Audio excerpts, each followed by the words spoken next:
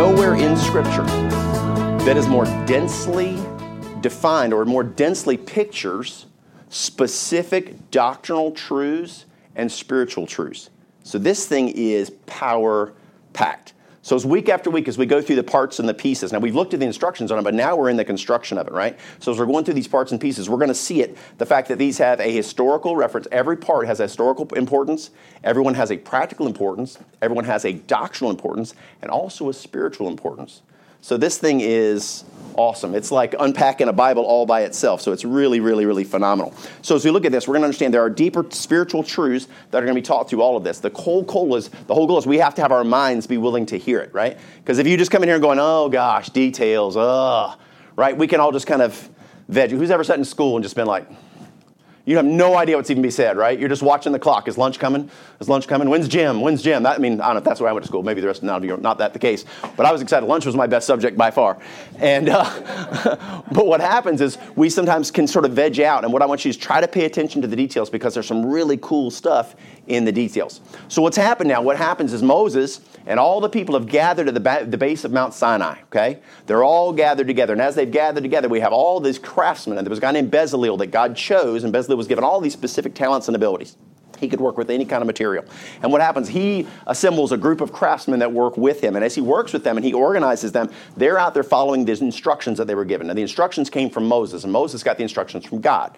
So now as we're working through this, we're seeing that they're completing different portions and parts. So we had, first of all, the coverings, right? So those massive coverings that they built, they've all been folded up and set aside, okay? That's done. Now they've gone to the structure, and they built all those bars and all those boards and all that stuff. They've got all that stuff done, and they've got it all stacked up and assembled. And now they're moving to this last little portion here. There's just a couple little things to be done for that tabernacle proper to be completed. And what's interesting is the fact, why does God leave it to the end? I wish I could tell you why. I don't necessarily understand why. But what's interesting is that as you study the Bible, and I encourage you to do this, as you read the Bible, what's so cool about it is God designs an outline in the Scripture. He lays it out the way that it's intended for us to see it. So we're only going to cover four verses today in this entire message. We only have those 4 verses. Now, there's a lot of supporting verses, but these 4 verses are set aside to the very end for a very, very specific purpose. And my prayer for us today is that God will help us to see what He's shown me, and I'll be able to display it to you guys. And that's the hard part of preaching, because it's all in my head. I'm like, man, I understand it. Problem is, if I explain it to you and you don't get it, you'll just be like, okay, that was a lot of talking. I don't have any idea what he was talking about. Okay, so let's pray that I can get out of the way today, that God will give you what we need to hear. Okay, let's pray. Lord, thank you so much for today, for this gift of the Scriptures. Lord, thank you for the way that you have worked in my heart throughout the week as I've studied through this. And Lord, I do praise you. Thank you. And so thank you so much for your willingness to speak to me. Lord, I know that you have spoken to me. And I ask, God, that you now speak through me, that the human element of this message would be removed. And Lord, that you will help me, God, to display what it is. And Lord, what it is you've pictured us, which are doorways to God. And Lord, I just thank you for this time. In Jesus' name, amen. As I said, this message is doorways to God. Doorways to God. So as we jump into this, we're in Exodus chapter number 36. We're going to go through verse 35 through 38. We're going to go 35 and 36 first. It says, "And he made a veil of blue and purple and scarlet and fine twined linen with cherubims made he of cunning work. And he made thereunto 4 pillars of shittim wood and overlaid them with gold. Their hooks were of gold, and he cast for them 4 sockets of silver." So we see the same design that was used for all the fine linen that was inside. Now, the same exact method was used for creating these. Exodus 36:8, when they were making the coverings that are folded up and set aside, this was what the linens were designed to be. "And every wise-hearted man among them that hath wrought the work of the tabernacle made 10 curtains of fine twined linen, blue, purple, and scarlet, with cherubims of cunning work made he them." So this is the same design that's being mimicked here in this veil. So what we find here is the fact that God's now the whole thing, the tabernacle, if you were standing inside of it right now, understand what you would see. And I've got a picture I'm going to pop up and show you. What you would see as you're standing inside of this, you'd have gold walls.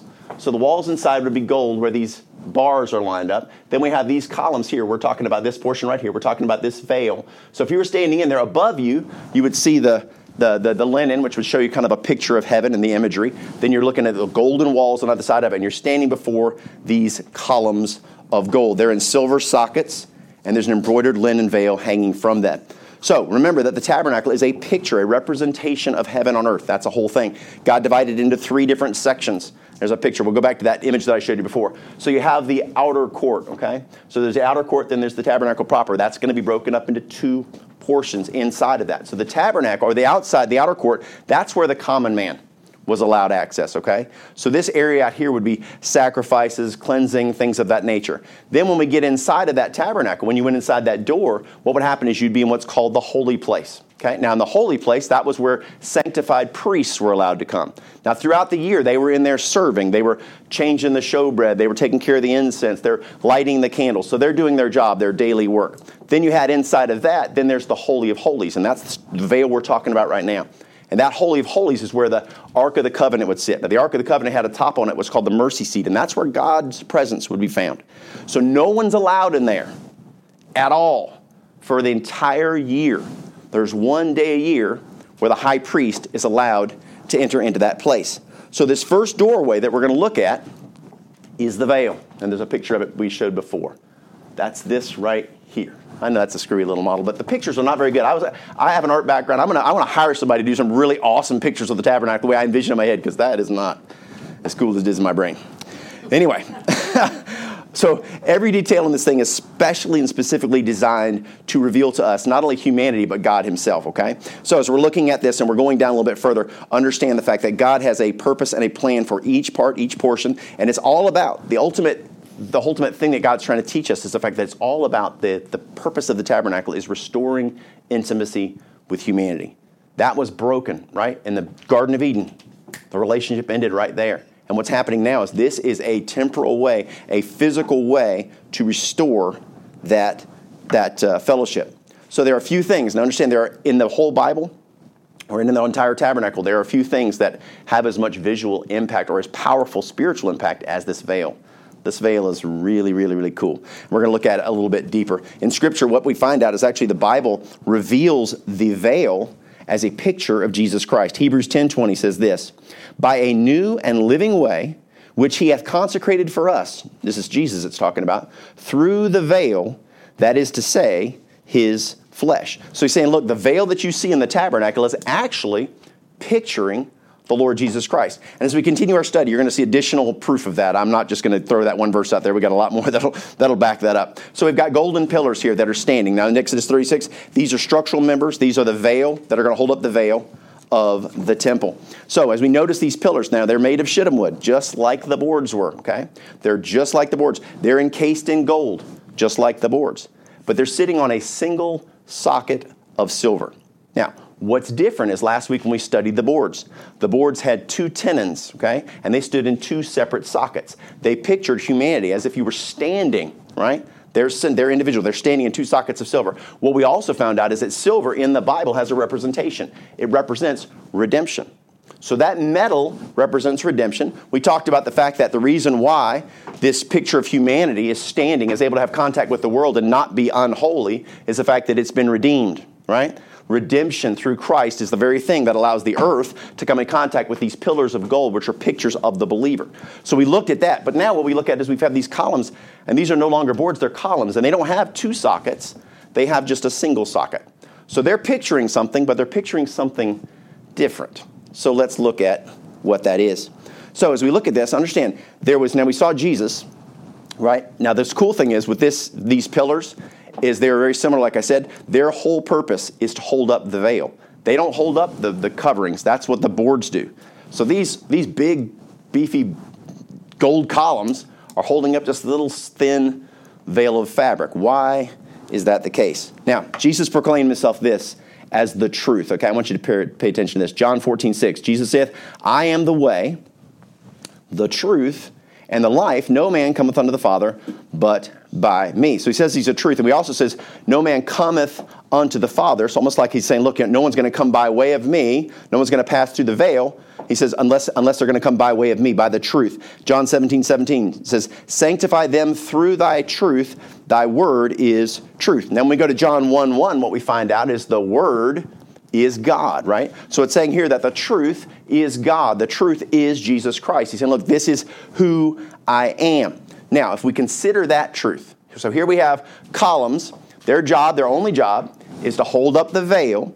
The veil is the truth. The veil is a picture of Jesus Christ. Now look at this verse right here. in 1 Timothy 3:15. But if I tarry long, that thou mayest know how thou oughtest to behave thyself in the house of God. So Paul's saying, hey, that you may know how to behave in the house of God, which is the church of the living God. He specifies, we're talking about the church. And it says, comma, the pillar and the ground of the truth. So the pillar and the ground of the truth. What's the job of the church? Look at this. Those pillars do one thing only. They hold up the truth, right? So guess what? You and I as believers, guess what we're supposed to do? Hold up the truth. That's why we're here, man. There's all these beautiful pictures. So the veil here is obviously Christ. Here we are standing in the redemption, right? We're standing, those sockets are silver. Based upon the redemption, they stand strong. What's also cool about this is the fact that these guys, they don't stand connected. What holds them together? Now the boards, guess what? Now they're all connected. They're supposed to represent the church. They're connected together. These are columns that stand individually. So collectively and individually, they carry the weight of the truth. You and I are supposed to individually take responsibility for the truth of God's word being shared. And that's something that's a responsibility that all of us bear, no matter how old we are. Because remember, if you don't have the ability to share it with word, you share it with your life. The conversation of your life speaks of who you are. By honoring people, by being caring, by being loving, by being understanding, by being someone who makes a difference in the world. Guess what? You are professing the truth in your life. And as God teaches you more and you understand more of the word, you can then share the truth. But guess what's wonderful is the fact that, guess what? As a believer who doesn't know, what you can do is bring them to a place where they'll hear the truth, right? So God's put all of these things in place to help us as a representation. We're supposed to hold up the truth. So how are we doing on a daily basis with doing that very thing? How are we living the truth? How are we displaying God's love to this world?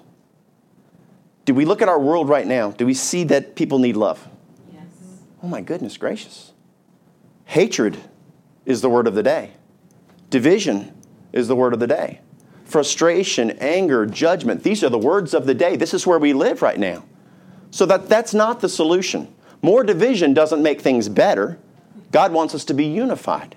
But the devil functions in one way. He wants to divide, right? He comes to steal, to kill, and destroy. He wants to cause division between people. He wants to point out the differences between us. He wants us to magnify those differences. And God says, no. I want to magnify those things that unite you.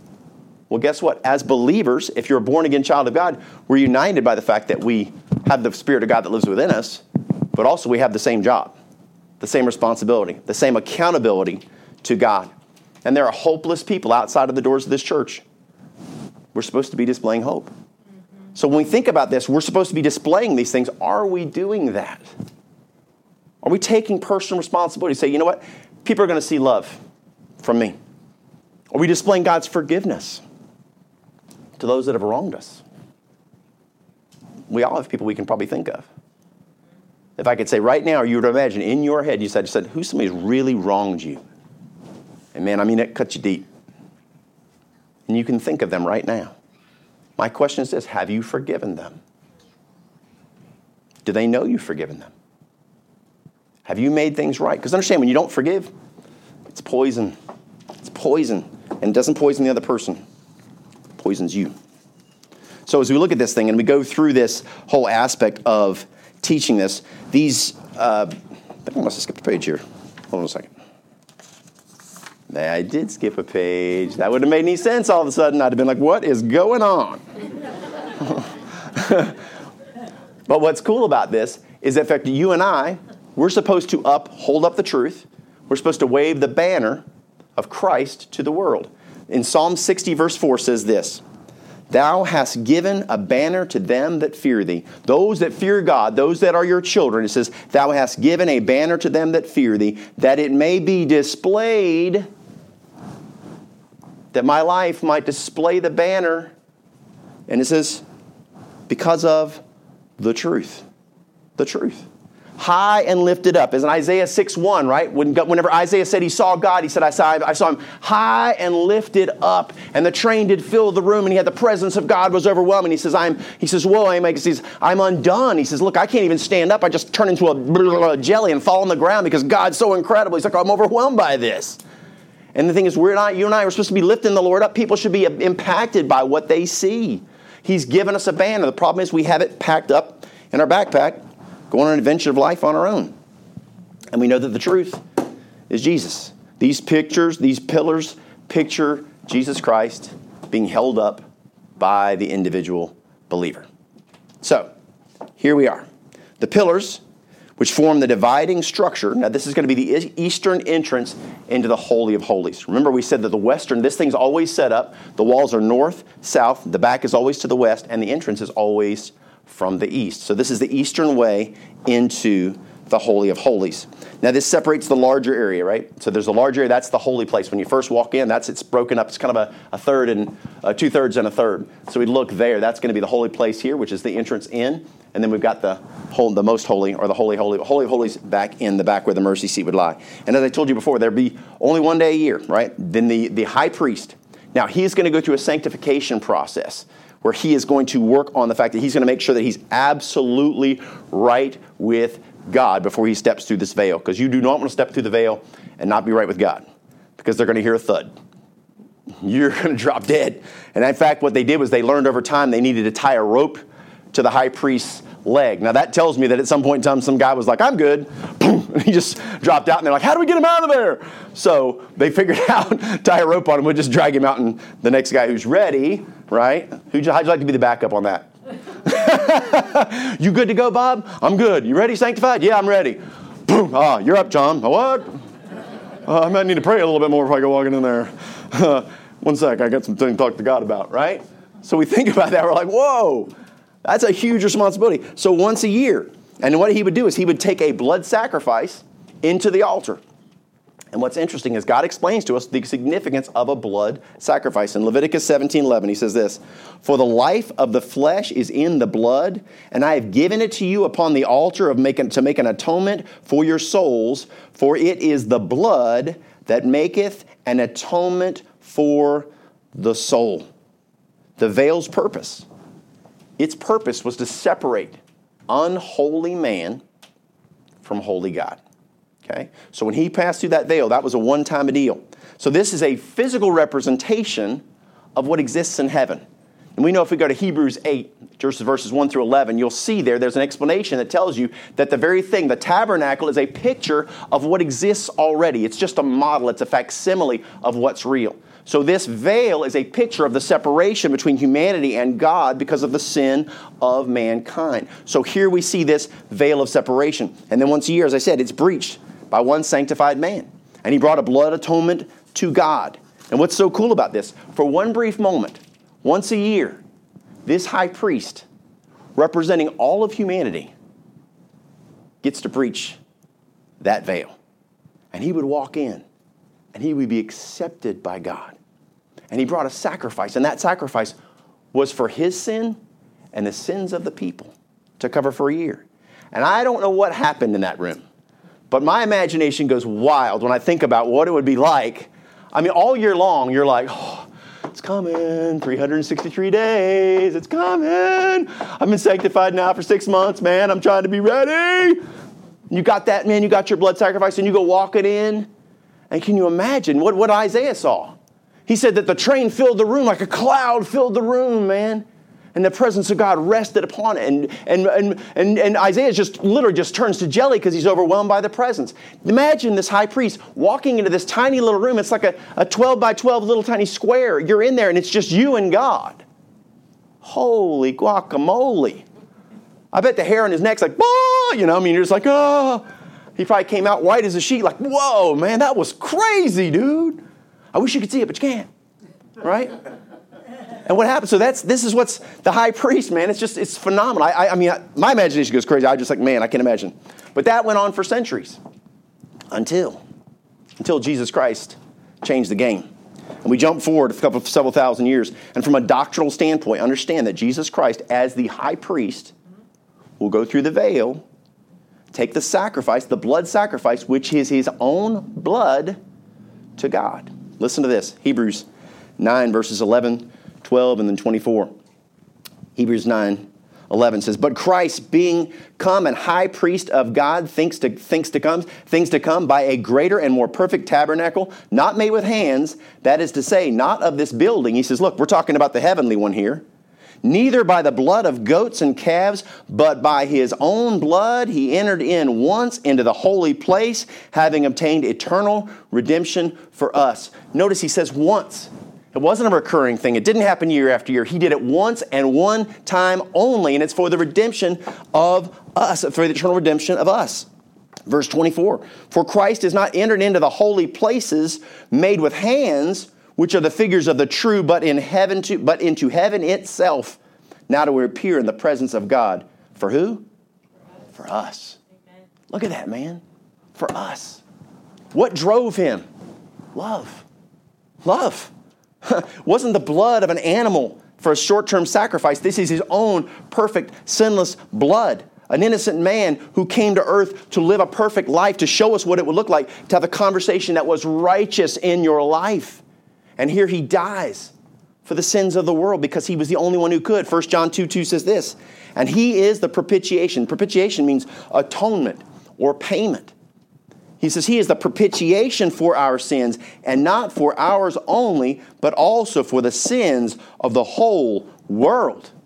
The whole world, man. This is a monumental thing. And what we find is the fact that this veil that we're talking about. Now, what we're going to see in this image here, this actually is going to be pretty awesome. Matthew 27, verses 50 through 51, talking of this veil, okay? Now, this veil that we're talking about here is not the one that's in the tent tabernacle. This is the one that's in Jerusalem. That's actually going to be into the actual permanent tabernacle. And this is a much, much different thing. So here we are in Matthew 27, verses 50 through 51. Jesus, when he had cried again with a loud voice, yielded up the ghost. He died.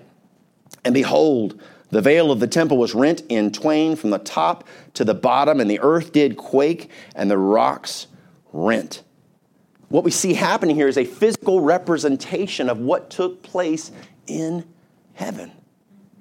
The barrier between God and man.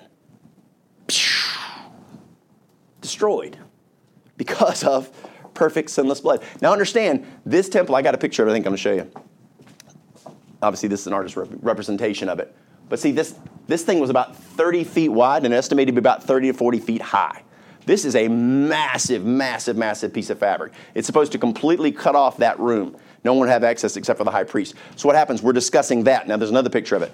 Somebody painted of it ripping. Check this out. Yeah. So that thing, now what's cool is you notice here, now, obviously this thing is super, super strong. It's very, very thick. It's woven. It's got all this intricate detail and stuff like that in it. But what's interesting is not what it's made of, not how thick it is, but what's relevant is the fact that it's torn from the top to the bottom. Not by a man walking up and going, rip like this, not that any human being could, but to show that it was an act of God, he starts from the top, way up in the air, and shreds it right to the ground, right? Tears it clean in half. It says from the top to the bottom. Then, just for good measure, he shakes the earth and explodes some rocks and does some other stuff, just to sort of say, hey, guess what? This was me.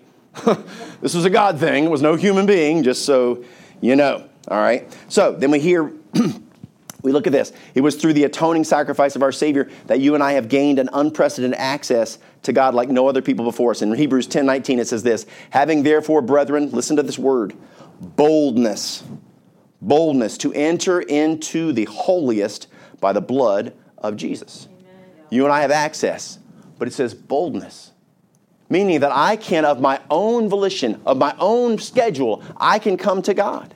Not based upon one time a year, not based upon specific ramifications, but based upon one, am I a child of God? And if I am, God gives me access, boldness to go, you know what, God, I need you. I'm on the side of the road, I'm driving, I'm having a hard time. I pull off the side of the road, I'm sitting in a ditch, and I go, Lord, I need you. And he says, guess what? I got you. I'm here. The boldness, man, to know that access has been given, man. Unbelievable. The torn veil also represents the body of our Lord Jesus Christ that was broken and torn for our sake. We think about a broken body. We think about what it is he experienced, what it is he went through. Understand, he knew it was all coming. He's in the garden. God, if there's any way this cup can pass from me, but not my will. thine be done. If the suffering and the torture is to come, and he already knows because he sees it all. He knows every lash he's going to take. He knows every drop of blood that will fall from his body. He knows every strike that he's going to feel, every thorn pushed into his flesh, every pain receptor that explodes in his body as he's going through it. But he accepts it. Understand, this is a picture of that sacrifice. And we'll see the impact of Hebrews 10:20, which I quoted earlier. But now if we think about it with what he went through, listen to this. Hebrews 10:20.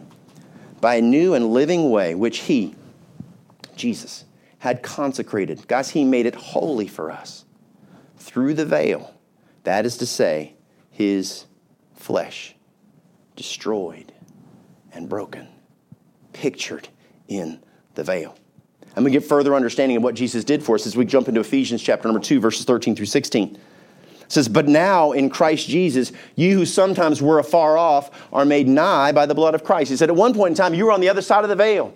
At one point in time, you stood outside because there was no relationship with God, because of the sin in your life, because of the things you've done, because of the choices you've made.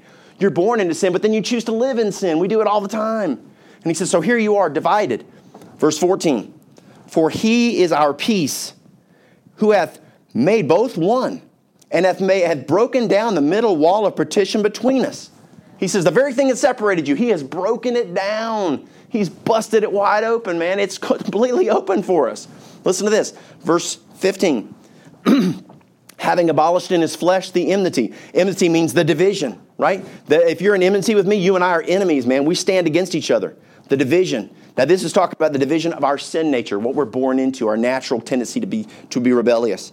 Even the law of commandments contained in ordinances. And then as we happen, so we're born into sin, we're born in separation of God because of our disobedience, then we live in sin. So we add to it because we break the laws as we live. For to make in himself of twain one new man, making peace with God. Verse 16, that he might reconcile both our natural sin nature and our choice to choose to sin unto God in one body by the cross, having slain the enmity thereby, destroying the barrier. Dude, I don't know if that doesn't excite you, there's something seriously wrong with your brain. Just saying. I'm telling you, I mean, God is so good, man. We're so undeserving. We're so undeserving. How many of us look at our life and go, you know what, man, I'm worthy of die for. If you truly understand who you are and you're really honest and you look within your own heart, the things we've thought, the things we've said, the things we've done, the acts, all these things, guys, we realize the fact that we're not worthy of God. Yet he loves us in spite of it. A horrible price had to be paid, and incredibly, God saw the results as worth it. He looked at us in our broken, lost condition, in our rebellious condition, and said, yeah, that's worth it. That's worth it. Listen to this. Hebrews 12:2 says this, looking unto Jesus, the author and finisher of our faith. Look at the next part. Who for the joy, what kind of joy? That was set before him, endured the cross. So the joy that was set before him was to be tortured, to be disrespected, to be beaten, to be murdered, never fight back, just suffer, just die. That's the joy that's set before him. But what's the purpose? Despising the shame, he says, look, it's not something he wanted, and is set down at the right hand of the throne of God. The joy that was set before him, man, there was a purpose to it because God knew. See, God knew. He saw us and he loved us. And that's the thing that's so amazing about the fact is, as God sees us, he says it's worth it because guess what? Through this death, you can be redeemed unto God. The creature can be then reconnected with its creator. The child of God can be right back in the arms of their loving Father. It's about redeeming us. The redemption that's pictured in the silver that's in the base of the tabernacle. As you look at these columns, guys, it's not just a material. It's not just a lump of silver. And then we see, now that all this is awesome. But guess what? That's only for us. It's for the age of grace. For the Israelites, guess what? They're going to have the veil. It's going to be fully intact. They're going to set the Ark of the Covenant behind it. And for thousands of years, this is the way it's going to be. Exodus 26:34 said this, and thou shalt put the mercy seat upon the Ark of the testimony in the most holy place that sits in the veil. So, but then we have another doorway. Our first doorway is the veil. The second doorway is this one. So the veil, first of all, understand the veil was all about developing intimacy, right? That's about closeness. That's about fellowship with the God. That's about this relationship that's intimate and close. Now, as the second door, we look at this in verse number 37 and 38. And he made an hanging for the tabernacle door of blue and purple and scarlet and fine twined linen and needlework, the same design. And the 5 pillars of it with their hooks, and he overlaid their chapiters. The chapiters is a top cap. And their fillets, that's the hooks, with gold, but their 5 sockets were of brass. So we see 5 ornate pillars here with a drapery that's hanging very similar to the other one, creating the eastern side of the tabernacle. Now, as we talked about before, the east is the reason why it's significant that it's the east, because God always moves, in the Bible, he always moves from the east to the west. So what this teaches us, if I'm going to come to God, I'm going to go the way of God, right? Since God moves east to west, now I'm going to have to move east to west. If I'm going to enter that temple, I'm going to go from the east to the west.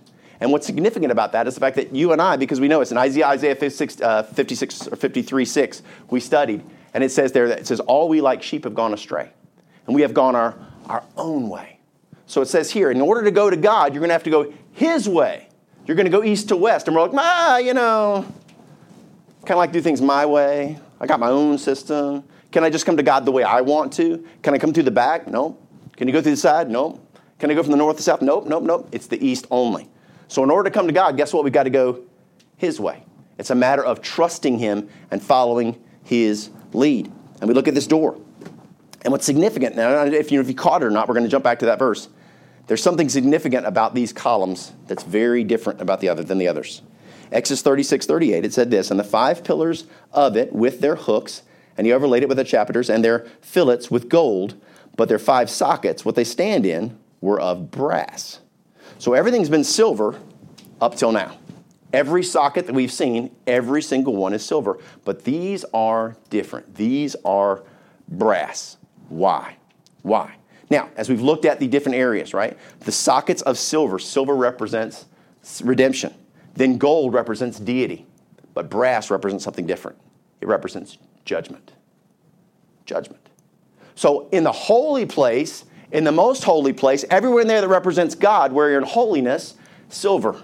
Redemption is how you come in contact with the world. That's the result because of the redemption of God and the holiness of God.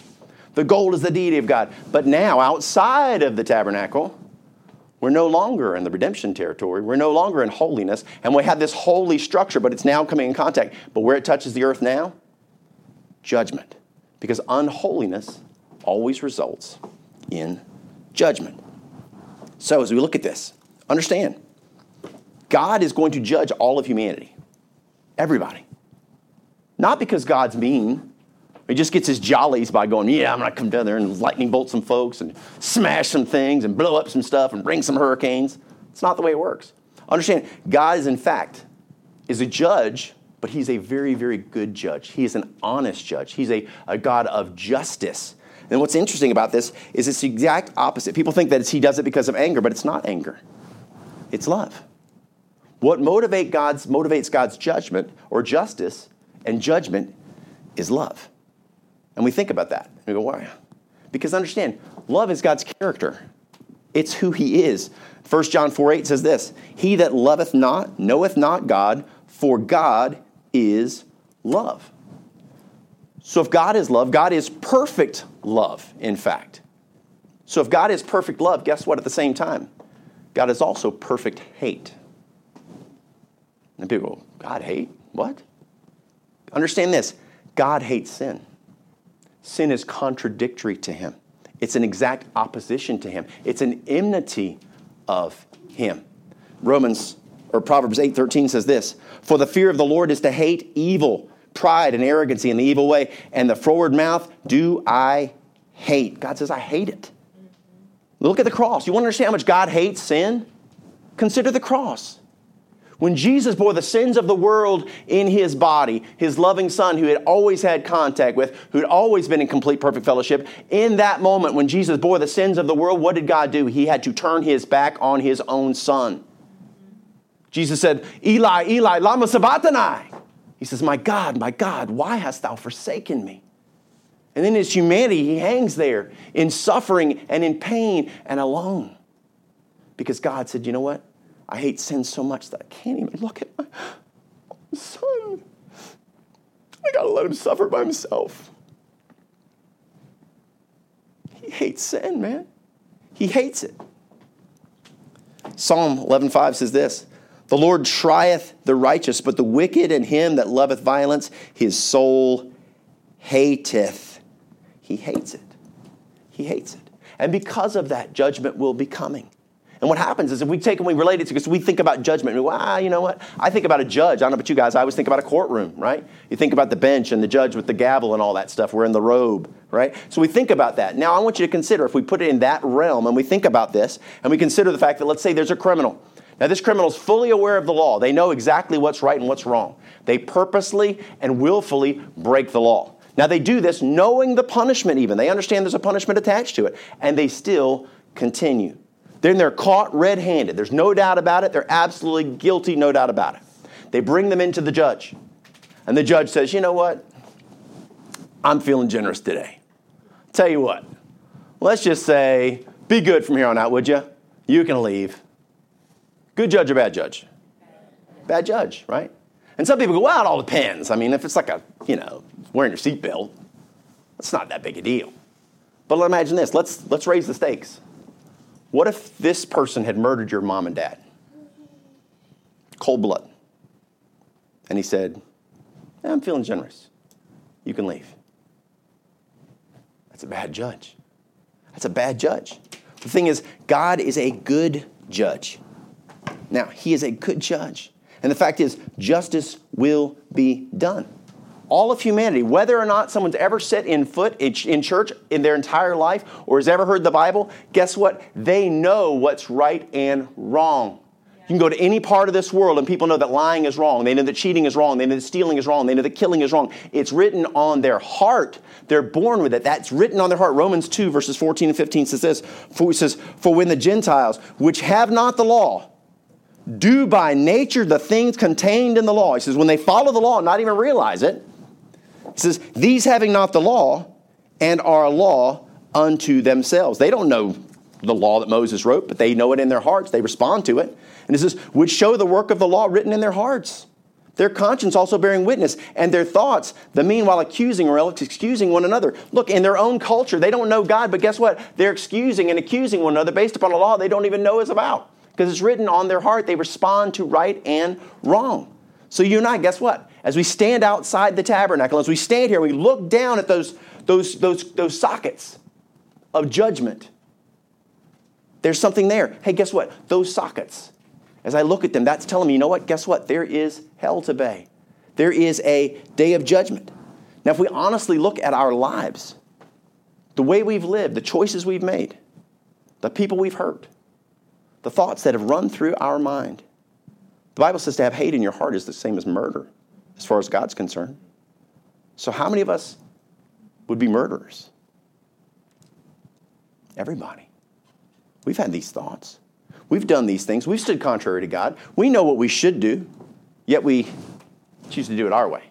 We want things on our terms. Romans 3:20 says this, therefore by the deeds of the law there shall no flesh be justified in his sight, for by the law is the knowledge of sin. We know what is wrong. We know we have sinned. Romans 3:23, for all have sinned and come short of the glory of God. Everybody.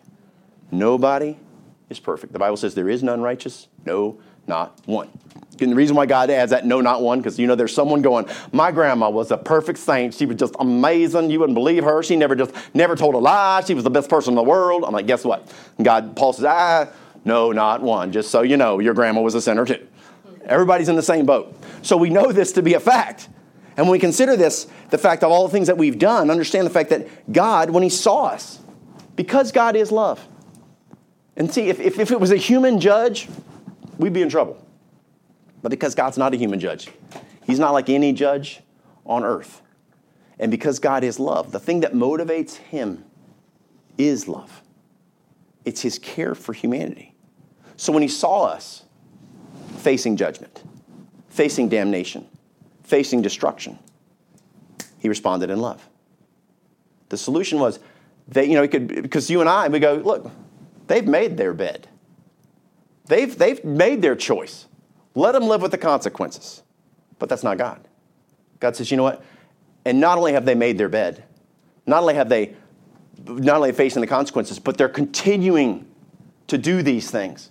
And even while they're doing them, because I love them, you know what I'm going to do? I'm going to make a way. I'm going to make a way. Motivated by love. John 3:16 and 17. For God so loved the world that he gave his only begotten Son, that whosoever believeth in him should not perish, but have everlasting life. We hear that verse all the time. And it goes in one ear and goes out the other. We see it in a football team or in the end zone.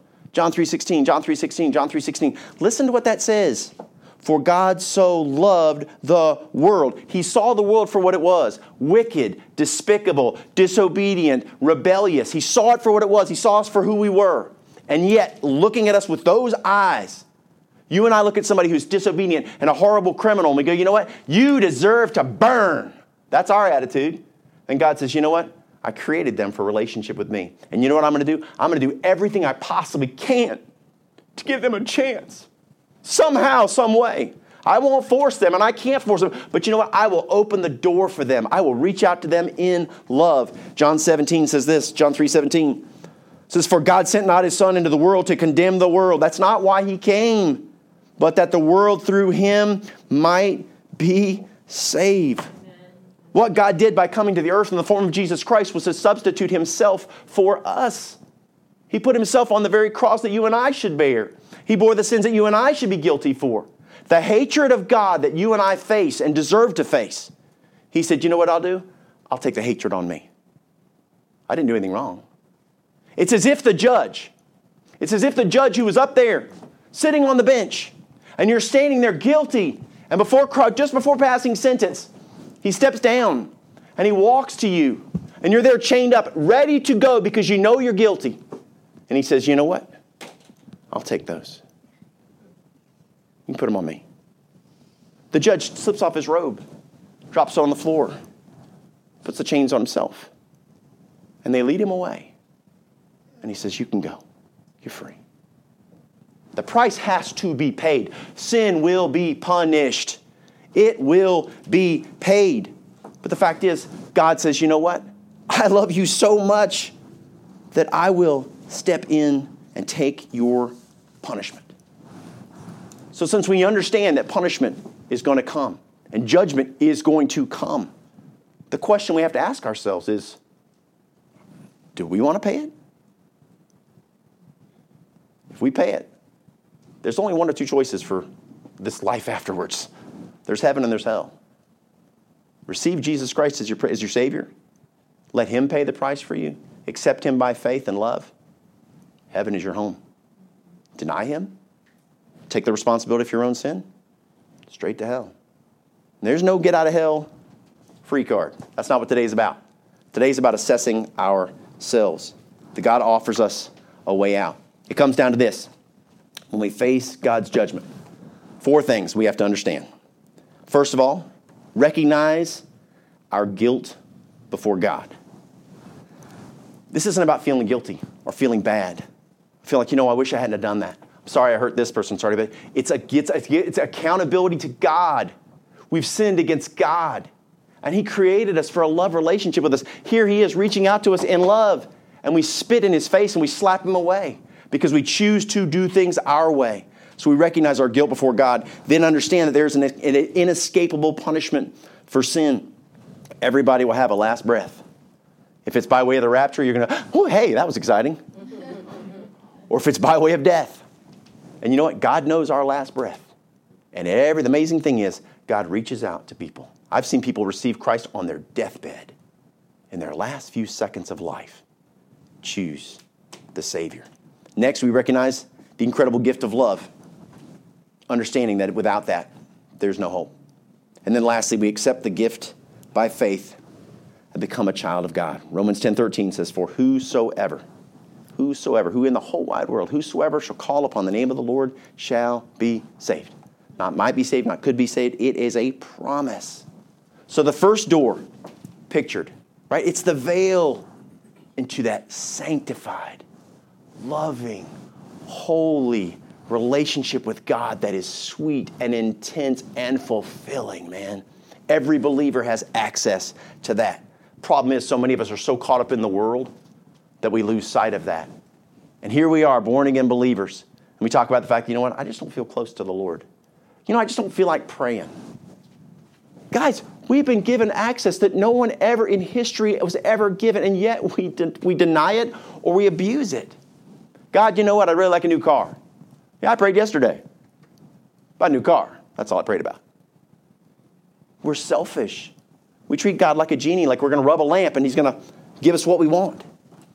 So then here we are.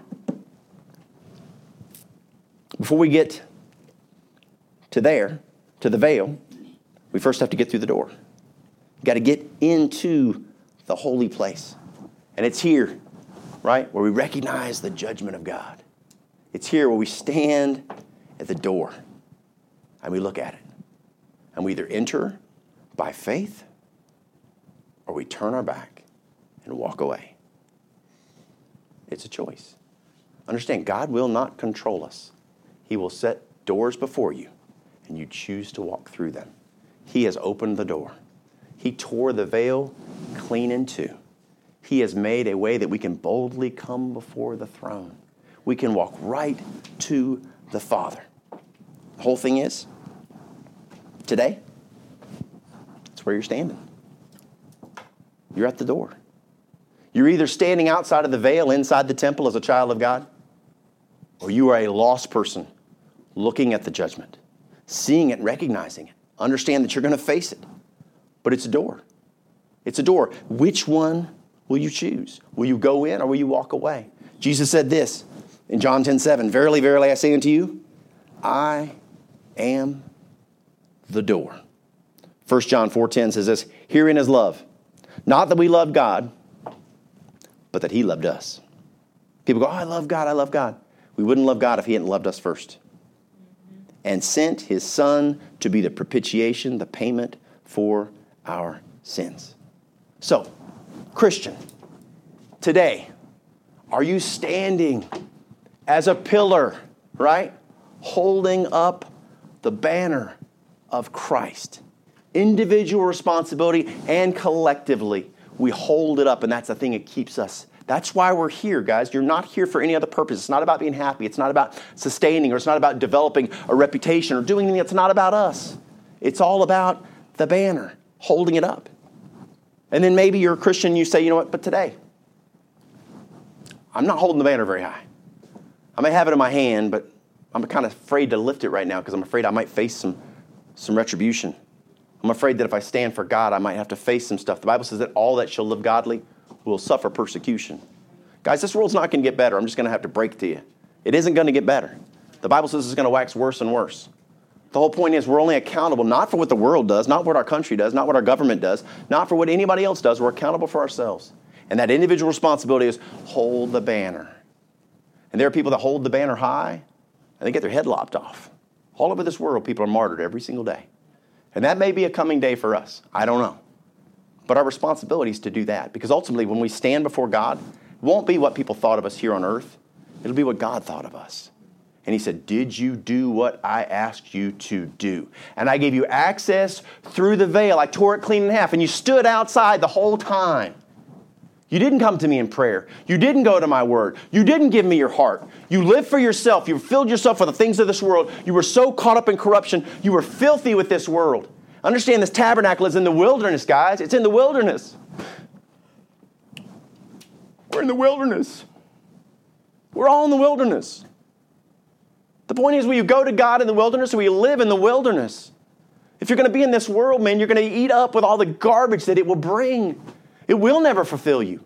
It will use you up and it will spit you out. And the more you try to fill yourself with the things of this world, the emptier you become. And you try harder and harder and harder and harder. And it's more drugs, it's more sex, it's more money, it's more success, it's more whatever. More, all these people that are so successful, that are so miserable, they're caught up in all this stuff of the world. Because what you find is God created you with a God-shaped void in your heart. And until you put him in there, nothing will fill that hole. Nothing. And the more you put in there, the bigger the hole gets. Because when it's money, that's what I need. If I just had enough money, then I would finally have peace and I would finally be happy. And then you get a whole lot of money and you realize that wasn't it. When I get a little bit more desperate.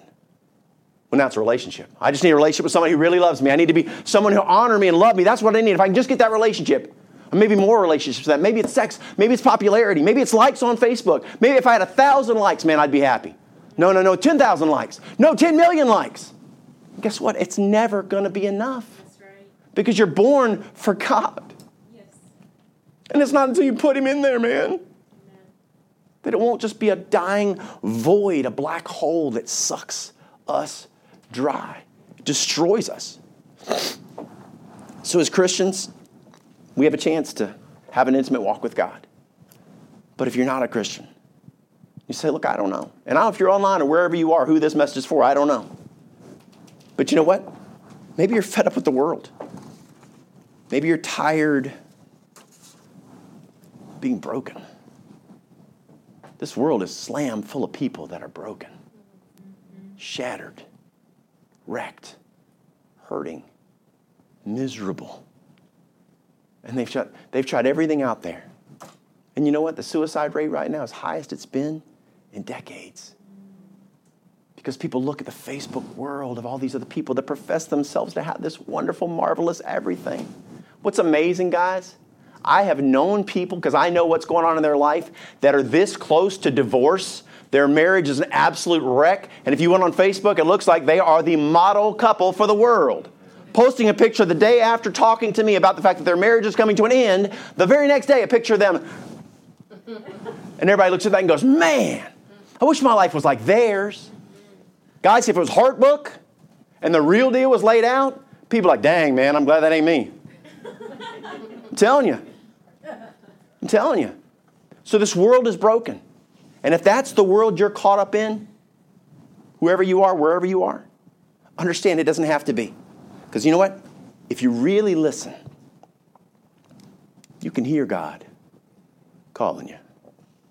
You can hear him. Jesus says, no man cometh to me, but the Father draw him. So what does the Holy Spirit do? It calls our hearts. It listens to our brokenness. It responds to us in love. And instead of judgment, which is coming, by the way, but instead of judgment for now, we're in an age of grace. And the grace of God says, I love you right where you are. I love you no matter what you've done. No matter how many people you've hurt. No matter what you've thought or done. I love you. And it's that grace that he extends. The Bible says, for by grace are you saved through faith. And that not of yourselves, it is a gift of God. It's just a matter of faith. So as we stand outside the doorways of God, you can walk in.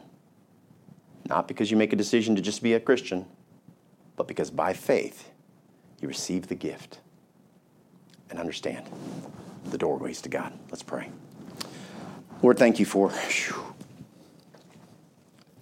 today, for helping me to get out of the way. You know my heart, Lord. I said these messages would speak to hearts, God. They would make changes in this world for your glory. And with our heads bowed and with our eyes closed. If you're a Christian today and you say, you know what? I know I'm not where I need to be. I know I'm not holding the banner high. I'm not representing the Lord. I'm representing myself. Change it today, guys, please, for his glory. We're not promised tomorrow. If you're standing outside the veil, that you have access to walk right in because you don't pray, because you're not reading, because you're not giving yourself to him. Surrender your will to God and experience the intimacy that's available. And if you're here today and you say, you know what, I don't know God. I know about him.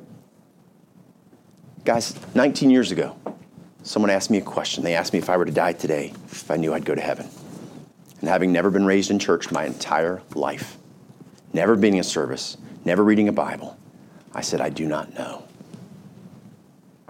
They cared enough because of love to share with me the truth that Jesus loved me. In that moment, 19 years ago, August 11th, 2001, I fell on my knees, a broken man, and stood up, redeemed. And you have that opportunity today, whether you're online, whether you're in here, wherever it is, to experience the exact same thing. He loves you right where you are. And as he calls to your heart, all he's asking is for you to respond. With our heads bowed and our eyes closed, if you want to receive Christ as your Savior, you realize your lost condition, you know the judgments that you will one day face, and you understand that God loves you right where you are. If you want to receive that gift, he's reaching out to you right now. I'm going to pray. I'm going to lead you in prayer, but understand, there is no magic prayer. It is not the words that will do anything for you. It is not a ceremony. It is not me. It's you and God. He is the key. He is right now ready, willing, and able, and he's waiting on your heart to be opened and by faith for you to call out to him. So as we bow our heads and as we keep our eyes closed, as I'm going to pray out loud, and I'm going to ask you, if you're online and you want to pray out loud, by all means. But if you're here and you just want to pray in your heart and mind, no one needs to hear it. It's between you and God. But it's a matter of you surrendering to him. With our heads bowed and eyes closed, repeat after me in your heart and mind if you want to receive Christ as your Savior. Dear Lord, I know that I'm a sinner, and I'm so very sorry for my sin. I understand that it's kept me separated from you all of my life. I hear your call, and by faith, I'm responding. I ask you right now, in the best way I know how, to come into my heart, to save my soul, and to give me a home in heaven. Lord, I understand who you are, and I turn from who I was that I might carry the name Christian, a Christ-like. Lord, thank you for saving me. Thank you for loving me when I didn't deserve it. I will see you in heaven one day. In Jesus' name I pray. Amen.